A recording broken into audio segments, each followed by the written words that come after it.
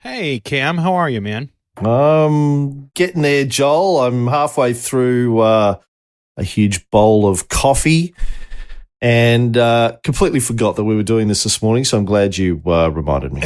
No, that's good. Well, look, we'll jump right into it then, and then that way I won't take too much of your morning up. All right. You got any questions for me, or are you just ready to go? Yeah, well, my only question is, what are we talking about again? Because I can't remember, but it doesn't matter.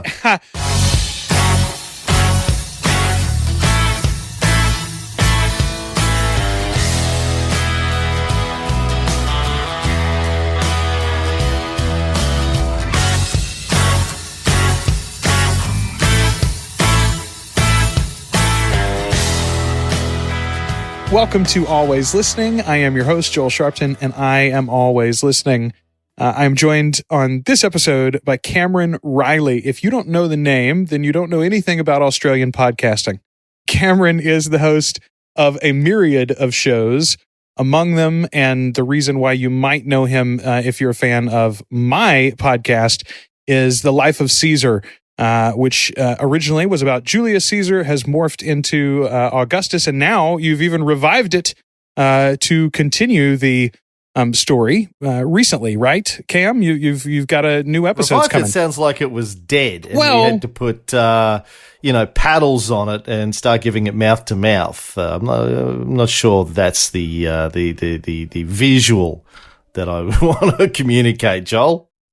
Fair enough. But you have re-envivened it. How about that? Is that a word we could use? Well, it's just re-envivened. Yeah, we just kept going. How about that? We just Augustus died. We decided we'd do another one, another emperor.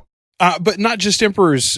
You've got a podcast about Napoleon Bonaparte, the life of Alexander the Great. The one that I've just started enjoying personally is The Bullshit Filter, which is about modern politics and some of the current issues that our country or both of our countries actually face. But in particular, you guys seem to be focusing on American politics. Why? Is it just because it's more interesting currently? Yeah, partly, but also because, we live in the age of the American empire. What happens in America affects the world.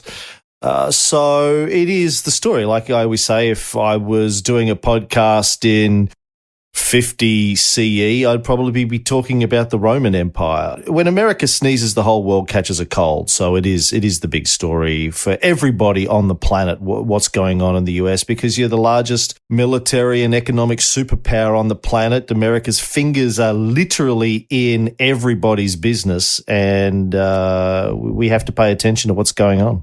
All right, so let's go back to the beginning, Cam. You have on your website, one of my favorite things about you, truthfully, is the fact that you don't mind owning your own accomplishments. It's not I think it might come off in a braggadocious way to some people, but it's not. It's just, the places where you are good, the places where you stood out first, and in particular, you have been upfront about reminding people that you were the first podcast in Australia.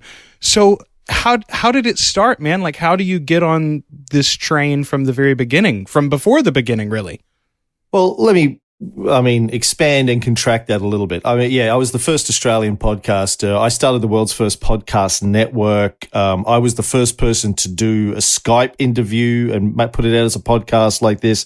I think I also pretty much am the godfather of history podcasting. There was, one or two history shows available. I think Bob Packett had his history show, but no one had done a long-form history show until I started the Napoleon show. So, yeah, there's a lot of firsts, but the flip side to that is I know nobody gives a shit, and it doesn't matter. Like, I'm not saying this because it's a big deal. It's just history, right? It's the facts. We were there early on. My potted background with that is I had been at Microsoft, working for Microsoft in Australia for close to 10 years, left that, got sort of bored of the corporate world and decided I was going to take a year off and think about what I wanted to do with the next 10 years of my life. This was I left at the end of June 2004. Coincidentally, in July 2004, I think, Adam Curry invented podcasting. He put out the first podcast. I was traveling around Europe at the time, but I got back, heard about podcasting, had just bought my first iPod, which was a big deal for a Microsoft employee buying an Apple product, and started listening to some of the very early podcasts, particularly because most of them were tech related. And I remember listening to the Engadget podcast. Engadget was a blog, it might still be, I'm not sure, but it was one of Jason Calacanis's Weblogs Inc. blogs. It was a tech blog. And Phil Terrone had this podcast on there talking about technology. And I remember getting really excited about it because for the first time I was on a radio-like format, I was hearing tech industry people talking about the tech industry the way that I talked about the tech industry with my friends, but as opposed to radio or TV in this country, whenever they talked about technology, it was always, well, do you see what the kids are doing with the iPod and the internet thing and the data? It was always dumbed down and stupid as shit. So I got really excited and thought, well, maybe I should just start recording my conversations with my friends and put that out there for other people to listen to. Maybe they'll get as excited about listening to that as I am listening to Phil Terrone. And I went looking to see if there were any Australian podcasts to listen to. There weren't. So I started one. I jumped on my blog and said, hey, I'm going to do a podcast. Does anyone want to do one with me? There was a guy that I vaguely knew who lived in a different part of Australia, but he said, sure, I'll do it. Then we had to figure out how to make that work, and recording Skype calls was way complicated back then and all this kind of stuff. So, yeah, I think November 2004, I started G'day World, which was initially sort of a technology-focused show. And it seems to me if there's like a theme, if there's one like central idea that connects all of your different shows, Cameron, and maybe like even your public persona, it's cutting through that layer of BS, that layer of like nonsense that you put on top. So whether you're talking about Napoleon, whether you're talking about modern politics, or whether you're talking about the ancient Roman Empire or technology, you're just having a conversation like you do have with your friends. And that's what your shows seem to be. That's the message that you continue to put out. I mean, is that conscious? Is that consciously the way that you've approached these different topics? No, not kind. It's just me thinking out loud, pretty much. Like I'm working on a documentary at the moment on early Christianity, which is a similar sort of thing. I've got putting the finishing touches on my latest book, which is about psychopaths running the economy, and the podcast. They're all just my attempts to explore the world around me and try and figure out what's going on. What, in terms of the history stuff, how did we get here? What led us to this point in history? What were some of the defining moments or eras or personalities that shaped the world that we live in today, whether that's going as far back as Alexander the Great, or, Ray and I do a series on the Cold War. We're doing a series on the Renaissance as well. So I'm just interested in exploring subjects that seem to have had a big impact on civilization and trying to figure out what actually happened, get into the weeds a little bit. And I'm just open about here's what I've learned, here's what I think happened, or here's what I think is going on today. And people can feel free to agree or disagree and provide me with different interpretations or different data that they've uncovered, and we just have a conversation about it. I'm never saying that my opinion is the only opinion or the right opinion. It's just my opinion based on what I've uncovered in my research, and I like having a dialogue about these things. I like talking about interesting stuff with intelligent people, which is difficult sometimes in your day-to-day life. I don't know about you, but I mostly find that I'm surrounded by idiots, Joel. And so talking into a microphone, I'm talking to Ray, who's also a bit of an idiot, but other people get to listen. Maybe some of them can join in along the way. Let's talk about our favorite idiot there. You mentioned you've had a lot of co-hosts over the years. You've worked with the different people. You've worked solo as well at different times. How did that relationship with Ray start? How do you two guys hook up first? Well, I was up in the attic, and there was this old trunk that I opened up, dusty, had to blow the dust off it. And in it, I found this old, tired sock puppet that the kids of days of yore had obviously loved. And I stuck my hand up its butt, and it started talking to me. Yeah, all in my imagination, of course. And that was Ray. No, Ray. So there was some Facebook history group, I don't know, going back a few years ago that I was half paying attention to. I don't think I was really podcasting much at the time. I had built the podcast network up from 2004 to 2008. The global financial crisis hit. And we were pulling in good money from advertising before that. But then all of a sudden, overnight, literally overnight, all of the advertisers disappeared. They were mostly coming out of the US, and they disappeared within 30 days. So I took a break from podcasting for 4 or 5 years, still kept my toe in the water, but didn't do a lot from 2008 to I think 2013. And then I was on this history Facebook group, and somebody asked the question just broadly to the group, who's a subject, historical subject that you would like to do a podcast on that you've never done one on before? And I said Julius Caesar. And this guy called Ray Harris said, yeah, me too. I'd like to do a thing on Caesar. I didn't know Ray from a bar of soap. And funnily enough, I still get him and a bar of soap confused on a regular basis. About the same IQ as Ray and a bar of soap. Bar of soap probably smells better, quite frankly. But anyway, smells less like dirty laundry. But anyway, so I said, well, let's jump on Skype and have a chat about it, which we did, and we just got along like a house on fire. It was one of those instant falling in love moments where we just laughed and had a great time for a couple of hours on Skype. So I said, fuck it, let's do a show. So we started the Julius Caesar show. And it was only after we did a few episodes that I realized, in fact, how useless and dull Ray is as a human being, and that he was going to bring no value whatsoever. But love is love. Joel, what can I tell you? You don't choose who you love, and you don't love them based on their intelligence or their height. And you can't explain it. So I've been with him ever since, and we do lots of projects together. It's so crazy. It's a very lucrative partnership, obviously, and it's brought you both, seemingly from the outside looking in, it's brought you both a lot of joy in life. What's crazy, Cam, is that I've got one of my clients is an Australian. He lives in Canada now, but he and I did not know each other at all before our first interaction, and it was literally, just as you said, a Facebook post. He just sort of picked me out of a lineup, so to speak. We began working together. I was working on his podcast, and from that, a friendship formed just through the occasional Skype call or our chit chat back and forth, and message boards and things like that.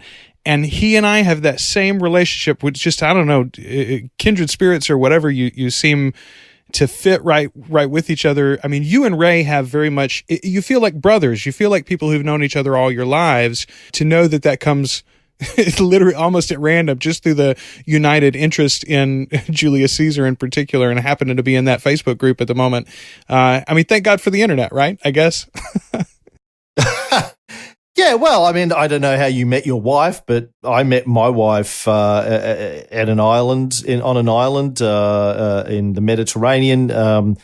We sort of met randomly at a conference one day, and we were in love 2 days later, and we're still together 10 years later. And that's just how love works, right? You just bump into people that you have a connection with, and for whatever reason it works. Yeah, look, Ray and I, we make each other laugh, I think, is the thing. We're both interested in history, and we make each other laugh a lot. We enjoy very much spending hours together just talking about history. That's a good partnership where you both enjoy doing the thing that you are doing. It has brought us untold fame and fortune along the way, Joel. My wife would say that you both have one very important thing in common. You're both big fans of Cameron Reilly. Well, see, this is, to get serious for a minute, this is This is a common misconception. I actually, if you've listened to my Three Illusions podcast, don't believe Cameron Reilly exists. I believe Cameron Reilly is an illusion, a construct. In fact, if there's any secret to what I do, it's the fact that I don't believe Cameron Reilly exists. Excellent. There, do your homework, folks. The Three Illusions. It's not a very that one's not a very long podcast, right? It's a fairly short treatise. There, you can go binge upon. Cam, it's an interesting industry that we're in, and I feel like we are always, 6 months away from what's supposed to be our golden years, right? And I think if you go back and read the blogs, that was true in 2004 when you first started out. It was true in 2008 when you faded out. It was true in 2013 when you came back. It was, it's true yesterday. Everybody's always saying, oh, podcasting is just about to hit it big. What I have seen, though, is like steady, continued growth. Do you see anything in the podcast industry right now that gives you any pause or concern as somebody who's largely built their business and livelihood on it? Well, we've seen a number of things happen over the last 14 years. On the positive side, it's a lot easier today for people to listen to podcasts than it was 14 years ago. In 2004, 2005, if you wanted to listen to a podcast, assuming that you heard about it somewhere, you could Google it and go to the website. You could stream it on the website. If you wanted to download it to your iPod, because there were no iPhones back then or smartphones really of any sort, as we'd recognize them today, you had to download iTunes. You had to search for the podcast in the iTunes directory. You had to subscribe to it. You had to download it to your computer. Then you needed to jack your iPod into your computer, manually transfer the MP3 from the iPod to your thing. You could synchronize it or manually transfer it over in order for you to be able to then go for a run or jump in your car and listen to it, plug in some headphones or whatever you want to do to listen to it. It was a laborious, difficult process for most people. Now, here we are 14 years later. I can say to someone, I'm at a cafe and I go, just, listen to my podcast. They can pull up any number of podcasting apps on their phone. As they leave the cafe, they can just hit stream and it'll start blasting through their AirPods. So we've come a long way in terms of the usability of podcasting, but it's still, I think, not there yet. Discoverability is a big problem, I think, in podcasting. The other, how do you find stuff to listen to? Are you just relying on iTunes or whatever app you're in to make recommendations? But of course, the other thing that's happened in the last 5 years in particular is the podcast directories have been swamped by mainstream content. Very large publishers, television, radio, print, and celebrities have taken over podcasting. And even though there are lots of new people discovering podcasting, I think most of them end up listening to content produced by large publishers rather than by individuals like you and me, the small-scale indie publishers. So that's a big problem, I think, moving forwards for podcasting is how do we get a duplicity of voices into a situation where they can build a sustainable business around podcasting if they're going to do it full time, because it takes a lot of effort and a lot of work to produce content on a weekly basis for a show, and to do that you need to be earning some money. You're putting time and effort into it. And the economic models really aren't there for that yet. I mean, I'm still shocked and surprised that iTunes don't allow podcast publishers to charge micropayments for podcast subscriptions. When I and Ray started doing our shows again 5 years ago, I decided this time around I wasn't going to rely on advertising as the economic model. I was going to experiment with user pay subscription, listener pay subscriptions. And there was no technology available to do that. Patreon wasn't around at the time. I had to custom code and build our own premium subscription model, hacking it together with bits and pieces of technology that I found lying around. I had to MacGyver my own solution with sticky tape and chewing gum. These days, you can do that a little bit easier with Patreon, but it's still not where it needs to be. The interesting thing about this, and I'm a big advocate of listener pays, is if you can, it gets back to Kevin Kelly's 1,000 True Fans model. If you can get 1,000 people willing to pay you $5 or $10 a month to listen to the content that you produce, you can actually create a reasonable income out of that, which is, what Ray and I have managed to do over the last few years, which is why Ray was able to quit his full-time job as the person who holds a sheep's testicles when they're putting a rubber band around them. I mean, there's not a lot of glory in that job, but, he was good at it.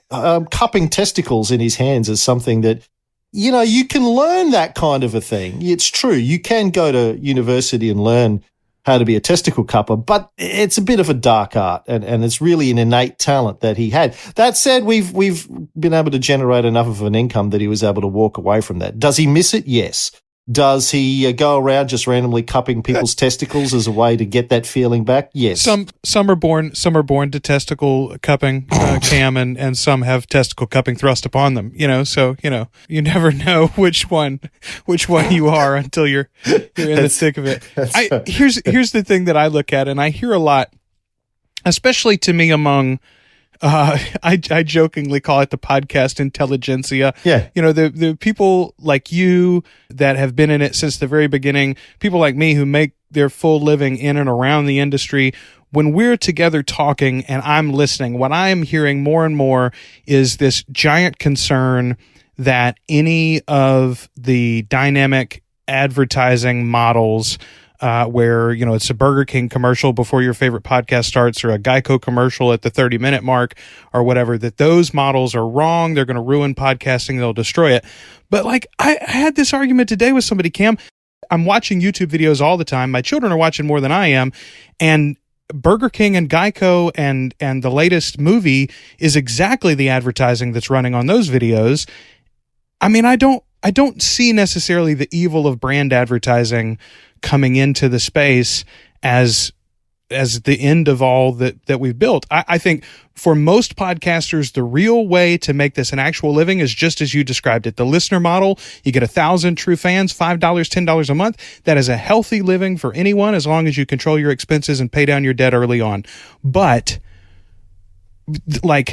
for the average Joe who wants to pursue their passion in their spare time and will never build an audience big enough to support a real full-time living, I look at what YouTube has done and I say, if we could bring that idea into podcasting in a fully fleshed out way, I think it would be great. I think we would have a birth of new ideas and new creativity, not the death of everything that we've already built. Well, do you disagree, or what are you thinking? Well, look, I don't think it's the death, but I think it's a wasted opportunity. I've always believed that in terms of, I run a marketing company by day, right? So I have no inherent distaste for the concept of advertising. I think advertising is necessary. If you have a good product or a good service, you need to let potential customers of that product or service know that it exists, or they're never going to buy it. That said, I think there's a good way of doing advertising and a bad way of doing advertising. And just stuffing dumb, non-connected messaging down pipelines in a shotgun approach is not a very effective form of advertising, generally speaking, in terms of ROI. And it's annoying for the customers. What I've always advocated for with podcasting is to try and intelligently match advertisers to the show and to the audience of that show. So, for example, going back, how many years ago, 2007-ish, I had a show on the podcast network that was around digital photography, and it was supported by a whole range of digital photography advertisers. That was probably our most profitable show. Companies that made lenses and cameras and editing software, right? Very, very well targeted advertisers who were getting very good returns on their advertising investment by advertising on that show. That's the sort of advertising I would love to see on podcasts. There's a couple of challenges with that, though. One being not every podcast has as natural a fit. Like, who the fuck advertises on a show about Tiberius Caesar? Secondly, it's a challenge to sell that kind of advertising. It was then, and I think it still is now. And I've worked in ad agencies over the years, and I know some of the challenges here, because the sorts of companies that are going to do that kind of advertising usually aren't huge, which means they don't have dedicated ad agencies representing them. They don't have media buyers. They don't have marketing managers on staff, which means somebody needs to go out and find them, which is a lot of work and a lot of effort connecting all of the pieces up. The infrastructure to sell that kind of advertising on small podcasts, even though there might be a lot of small podcasts, doesn't really exist still today. There's a number of different players that have been trying to build that, but to the best of my knowledge, none of them are hugely successful. So we end up with mattresses.com and stamps.com and squarespace.com. In 9 out of 10 podcasts that I listen to, I hear the same ads over and over again, audible.com, the same stuff, just filling in the gaps. And I don't think that's the end of the world, but I don't think it's the smartest play either. But the other argument with that is that there's not a lot of money in advertising. In order to make any big money out of advertising on podcasts, you need to have a shit ton of listeners that's beyond the reach of most podcasters. If you're a minor B grade celebrity like a Mark Maron, let's say, and you get access to big A grade celebrities and you can build a brand and a show off of that and end up with millions of listeners, yeah, you can make a buck out of advertising. But if you're Joan Smith, who's got a podcast on teaching African tree frogs how to tap dance, you may have a small core loyal audience. You're not going to ever get enough listeners to make any money out of advertising unless there's somebody out there who breeds African tap dancing tree frogs and they sell them for $1 million a pop. Maybe, you can make the economics work. But generally speaking, it's not going to work. You've got a far better opportunity of charging $5 a month to your 1,000 African tap dancing tree frog devotees to be able to justify the time and effort you put into the show. Advertising is not a business model that is going to support a podcasting renaissance. I was excited to see Patreon recently bought Memberful, and I don't know a whole lot about the company other than I know that there are good creators in the space that had previously used that service to build their own membership programs and sites, like what you talked about, sort of, home rolling your own back in the day. Jason Snell is one, for instance. He has sixcolors.net, writes about Apple gear and technology in general. And I believe he runs the incomparable.net, the incomparable.com, his pop culture podcast and network. I think he runs that on the Memberful site as well. Do you think that is potentially the future? I mean, you said Patreon's sort of like halfway doing it, but they haven't adopted it fully. What is the next level of evolution of that sort of listener-supported model that podcasters need? Yeah, look, I hadn't heard of the Memberful acquisition, but I'm just reading a thing on it now that makes a lot of sense. It says Patreon has 2 million patrons paying an average of $12 each to a total of 100,000 creators. Which is great. I think that is the business model. That combined with crowdfunding, like the Kickstarter model. I know a lot of podcasters have made that work for them. Building the infrastructure for patronage, making that easier for most people, I think is absolutely the way forwards. Personally, I'm concerned with handing that power over to a company like a Patreon. Because if, let's say I spend 2 years building up 10,000 people paying me $12 a month and I've got a nice little business running there, and then for whatever reason Patreon closes its doors, gets bought out, goes out of business, pivots their business model, then what? I'm up shit creek without a paddle again. So I'm a big believer in owning the infrastructure as much as possible that I run my business on. Leasing out my billing model to somebody like this, where I have limited control over the future, concerns me. It would be different if there were 10 different Patreon type businesses and I could port my billing infrastructure from one to the other, like I can with a website or with a hosting provider. If I'm not happy with how Linode providing me with virtual server space to run my websites, I can quite easily, bit of effort, but quite easily port it over to somebody else, another hosting provider.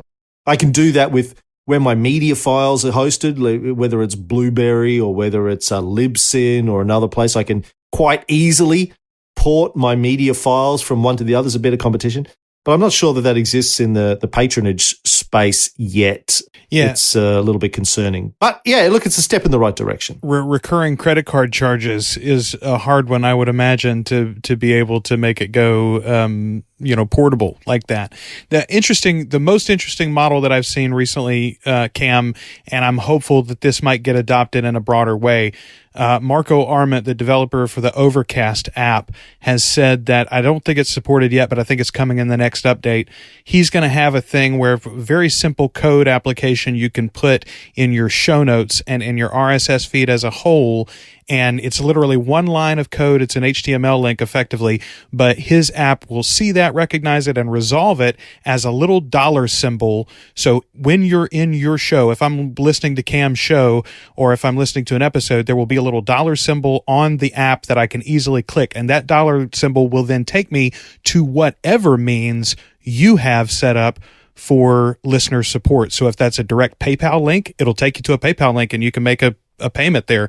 If it's a Patreon or a member site or whatever it is, one click from the app that you're listening to the thing in.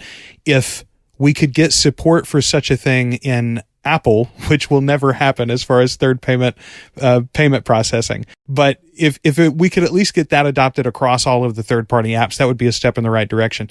You mentioned it in the very beginning, and I keep thinking, it seems like every year there have been hints in different ways that like this might be the year that Apple opens it up, and yet they continue to drag their feet. The fact that they have never decided to start taking some money from us podcasters by allowing us to charge our audience through their app blows my mind. What are they waiting on? Yeah, look, I've at various times I've had good relationships with people in the upper echelons of Apple's podcasting divisions, and I've asked them the question. I've never really got any answers. I suspect it's possibly just the legal complexities of that. They're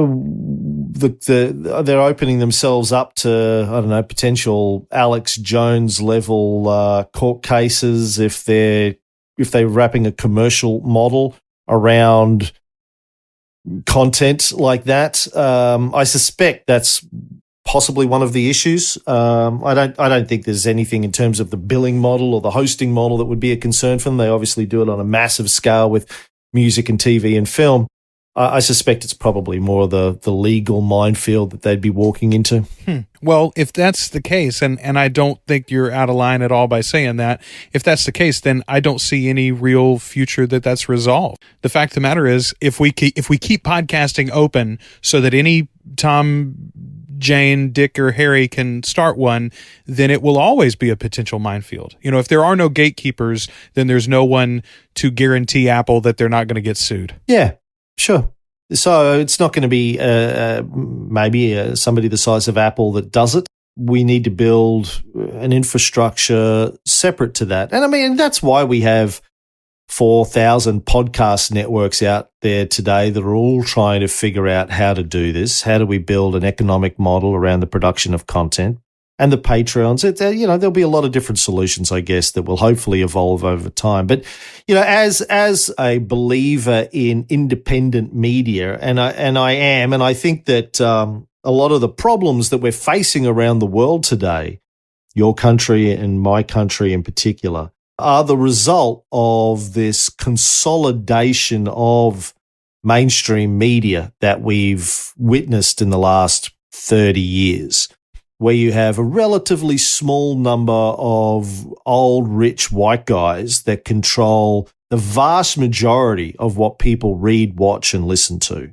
The solution to a lot of our socio-economic and political problems is diversification of the media, giving people ways to connect with new ideas and different ideas that challenge their thinking, make them more aware of certain issues. So we need to be doing everything that we can to build that infrastructure out. I think it's incumbent upon all of us that are in this space to try and figure out how do we build economically sustainable models that enable a wide diversity of voices. And yeah, sometimes that's going to lead to Alex Jones, but that's a risk we have to take.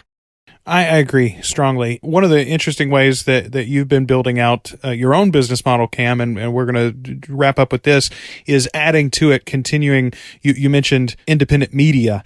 That's a great way to describe what you're doing, because it's not just podcasts. It's not just writing. You mentioned earlier the film, and you've got a book. So let's talk about those projects. Tell everybody how they can keep an eye on what you're doing next and when we might be able to take a look at it. Oh, well, yeah. So 18 months or so ago, our audience was generous enough to support a Kickstarter that I ran to raise funding to make a documentary on early Christianity. I'm an atheist, but I'm fascinated as a historian with early Christianity. How did this small Jewish personality cult from the backwaters of the Roman Empire end up taking over the Roman Empire and having the power to make and break emperors and sort of being in control of so much of Western civilization for the next 1,500 years. So we raised funds for that, and we flew around the world and interviewed a whole bunch of New Testament and biblical scholars to try and piece together that story.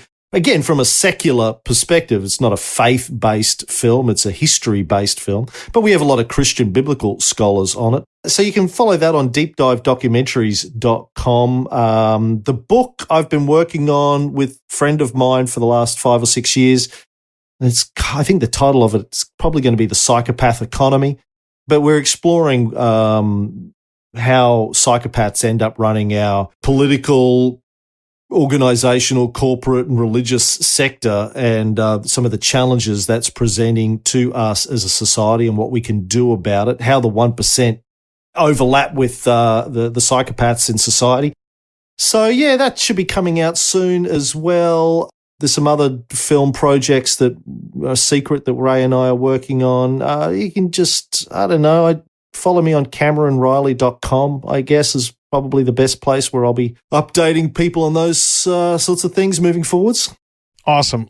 And all of those links will be in the show notes too, that you can check out and follow Cameron.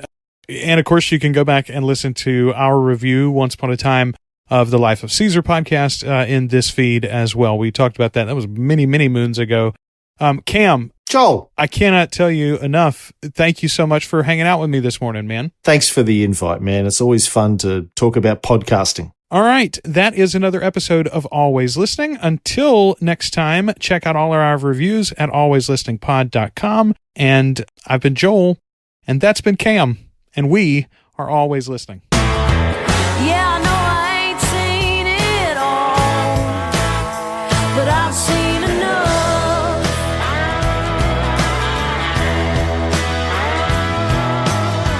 Yeah, I know I ain't seen it all, but I've seen enough. Always Listening is a proud member of the Two Guys and a Rogue network. You can find all our reviews by searching Always Listening on Apple Podcasts, Spotify, Stitcher Radio, or Google Play Music app. Also, you can find us anytime at alwayslisteningpod.com or email us at alwayslisteningpod@gmail.com. Our theme song is Enough by Bethany Rayburn. When that day comes and I stop breathing, will you bury me with my love? Will you bury me with my love? 'Cause if I never thought twice about dying, then this ain't no life at all. Honey, it ain't no life at all.